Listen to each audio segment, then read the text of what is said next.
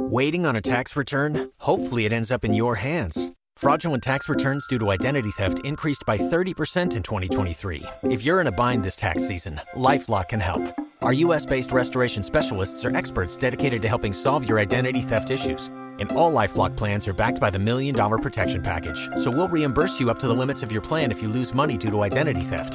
Help protect your information this tax season with LifeLock. Save up to 25% your first year at LifeLock.com/aware. Oh dear, here comes another one.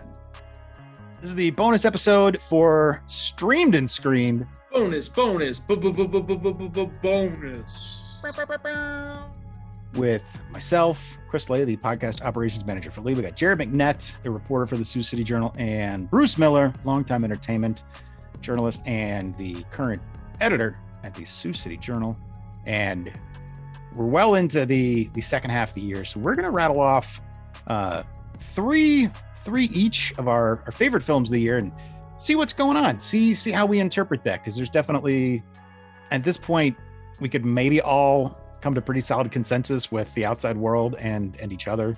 I think I might try to go a little different, but we'll see. Jared can start us off. What do you got? Top three.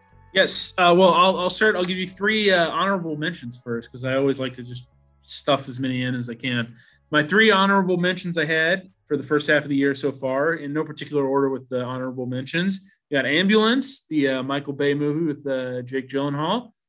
We've got Top Gun with Tom Cruise, which all three of us absolutely loved, I know. And Jackass Forever. Those are my three honorable mentions. And then moving right along into the main three for my favorites so far of the year. Number three, I had The Northman, the latest Robert Eggers movie, which was by far his biggest and most ambitious movie to date. And I think in a lot of ways was the most just viscerally enjoyable. Like, I personally enjoyed the hell out of The Witch and The Lighthouse, but I'm a freak. So, not everybody's going to enjoy those movies in the same sort of way, but a movie like The Northman, you can totally enjoy for just a pure revenge movie, which is what it is. My number two, I had Everything Everywhere All at Once, which was directed by the Daniels, another A24 movie that we talked about a good deal when it came out earlier this year. Just an awesome showcase for Michelle Yeoh and a good example of playing around with the multiverse, I thought, and one that's just also a lot of fun and somehow manages to keep you entertained, even though it's like 2.5 hours long. And then speaking of movies that have a long runtime but manage to keep you thoroughly entertained and thoroughly engaged all the way out, my number one pick, it's been number one since I saw it, and that's RRR, which is a movie from India directed by S.S. Rajamouli, who's had a number of huge films over there. And this is the first one that seems to have blown up a lot more over here that he's done, as far as I understand. And not only does this movie have some of the best action scenes of the entire year by far, it also has some of the best musical numbers that I've seen or heard of the entire year. And somehow those are both in the same movie and make total sense together. So number one for me, it's going to be hard to knock it down by the end of the year, even maybe. RRR. Bruce? Was that by George R.R. Martin? Was he involved in that? Oh, boy. Okay. They're going to get him for the sequel, and they can call it like R5.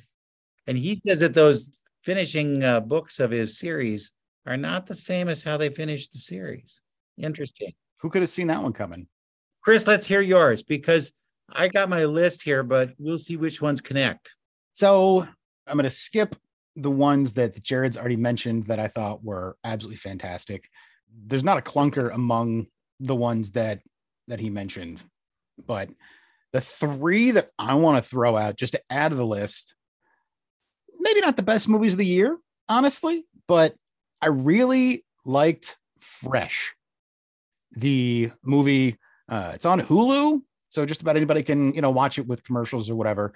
It's Daisy Edgar-Jones, who we talked about in the full episode, who is in Where the Crawdads Sing. If you want to see the other side of that, you can certainly watch her be terrorized by Sebastian Stan. And that's about all I'll say. I don't know. The poster for that is a picture of a hand wrapped up like a piece of meat. So not a lot to spoil there as far as what the subtext or the kind of overall plot devices, but I thought it was very enjoyable for what it was and relatively underseen. So there you go. Fresh. That's my first one. The second one is X, the new movie from Ty West, set in 1979 about a adult film shoot that goes horribly awry in the deep South, rural Texas. And man, it's gnarly. I had a blast with that one, and I can't wait to see the prequel, which is slated to come out later this year, I believe, or first thing next year, maybe, called Pearl, also starring Mia Goth. And yeah, I really enjoyed X. I'm looking forward to catching that again once it's out. And I think it's already out on Blu-ray, DVD. The third film, and these are like in no particular order, but I loved the hell out of Deep Water. It was, Bruce is making a face, very surprised by this. Ben Affleck, Ana de Armas. I mean, all of the pulpy disgustingness of Gone Girl, just kind of all in yet another movie, this kind of dirty sex thriller type thing. It's directed by Adrian Lyne. I said it wrong when we were talking about this movie earlier this year, but Adrian Lyne. Adrian Lyne, yeah. Gently correcting myself here. It's self-respect that I've got. Chris, you went horror thriller for your 3 picks. Wow. Indeed. Like I said, there's a ton of other movies that I really enjoyed. I mean, I think my overall number one with a bullet is going to be Everything Everywhere All at Once and The Northman in quick succession. Jackass Forever's in its own category, as far as I'm concerned. And RRR. Have you still not seen that, Bruce? No. Okay. It'll come at some point, and then I'll have to. Break it into 2 if you need to. I mean, 3 hours is long, but it does have an intermission, like a nice casual little spot where you can kind of, hit pause, come back the next day. It's like, putting down a book at the end of a chapter kind of thing. It's a nice little watermark. So the 3 that I guess I'm adding to that list, this is a progressive list, is Fresh, X, and Deep Water. Bruce, what do you got? I look at it a different way. Which ones will survive by the end of the year when you'll be looking there? And I really, if you look at it, Top Gun is going to be on somebody's list somewhere, because it really did jumpstart people going back to the theaters. And as kind of 1980s as it might be, there's something there that you got to admire. And it will get Oscar nominations. I can predict that for you right now. The Northman could as well, because it was so bizarre, but I think that there's going to be some other stuff that will just kind of kick that out of the way. And I think the Batman will be another one that will have some kind of technical thing that will keep it alive toward the end of the year. But one I think we talked about last week, and I want you to take a look at it if you haven't seen it yet, is Sea Beast, because I think Sea Beast is going to be a game changer for animation. And I think you're going to say about that, look at how realistic this is. You know how they tried years ago to make Polar Express look like they were real people, but they look just really scary? I think they've gotten very, very close now to being able to recreate what we want reality to look like. So I think special effects have gotten to the point where this is like, wow. And I think the Sea Beast is one of those things that we should consider for that. The Survivor is one of those movies that had great performances, Ben Foster. But I do think that if we're going to look at any film that's going to last, Everything Everywhere and everything, whatever it is in between, oh yeah, you're going to see Michelle Yeoh on the Best Actress list. Definitely. Because that thing they will bring, and Jamie Lee Curtis, you look at her, she could be Best Supporting Actress. It could really happen. But I think that's one that'll hold on until the end of the year. I know that we like to talk about swag. The Everything Everywhere All at Once swag that A24 is flogging.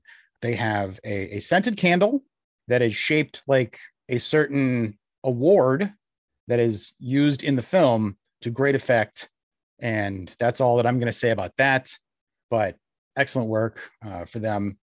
And yeah, the Sea Beast, I haven't sat down and watched it from beginning to end, but I put it on to kind of look at and get a vibe for what it looked like. And it looks incredible.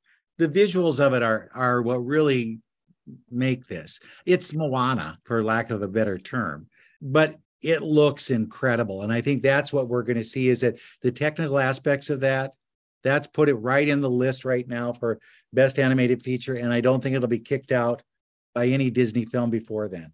It's been a rough year for Pixar and Disney animation.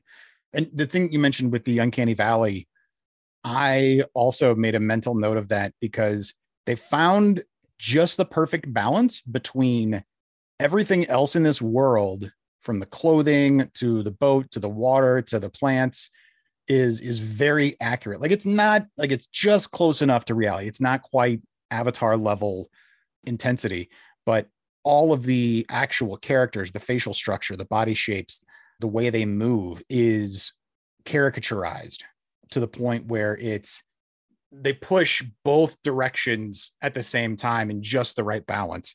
And yeah, what I saw looked fantastic. And I'm a little bummed that I'm not going to get a chance to maybe see that on the big screen, because, it just doesn't look as good streaming. I mean, it's something that really needs to be seen on like a high definition TV, guaranteed, and not, on your kid's peanut butter smeared iPad, in the back seat of a car. So you could get seasick. Can I predict something then, as long as we're at the half point? Please. I don't think Avatar 2 is going to be the big thing that it really thinks it's going to be. I really don't. I know that they're going to push like crazy. We're going to see, come on, everything possible. But when you go to the Disney World attraction that has the Avatar thing in, that's Avatar 2, where you really are put in the middle of the whole thing. And I don't know how a film that has been how many years out? It's a long time. I don't know that it can bring back the feelings that we had back then. So I don't think Avatar is going to be if it is on the best picture list, it's because they have 10. And that's the only reason. If I had to make a bet right now, I would agree with you. But I also know that we are still just at the very beginning of a 6-month promotional push. Push is not a strong enough word about how the marketing is going to ramp up for Avatar 2. We're going to have the first Avatar back in theaters with 3D glasses. So it's going to then, leap past Avengers again and reclaim all that. I mean, it is going to lay the track for all of that. And I think that we are definitely heading towards a nuclear winter of being snowed in by Avatar. And yes, I know that metaphor got way the hell away from me immediately the second I started making it, but you know what I mean. So I'll just read an article headline from December of 2009 from Cinema Blend, who has some stuff I like. 2009, why Avatar is headed for blockbuster mediocrity. So that's what the predictions were heading into the first Avatar in 2009. So we'll see what happens this time around. I did like seeing the new trailer in front of Thor. Everything looks amazing. I don't know how much I'm going to end up ultimately caring about these people, but you don't care about the Na'vi? Come on.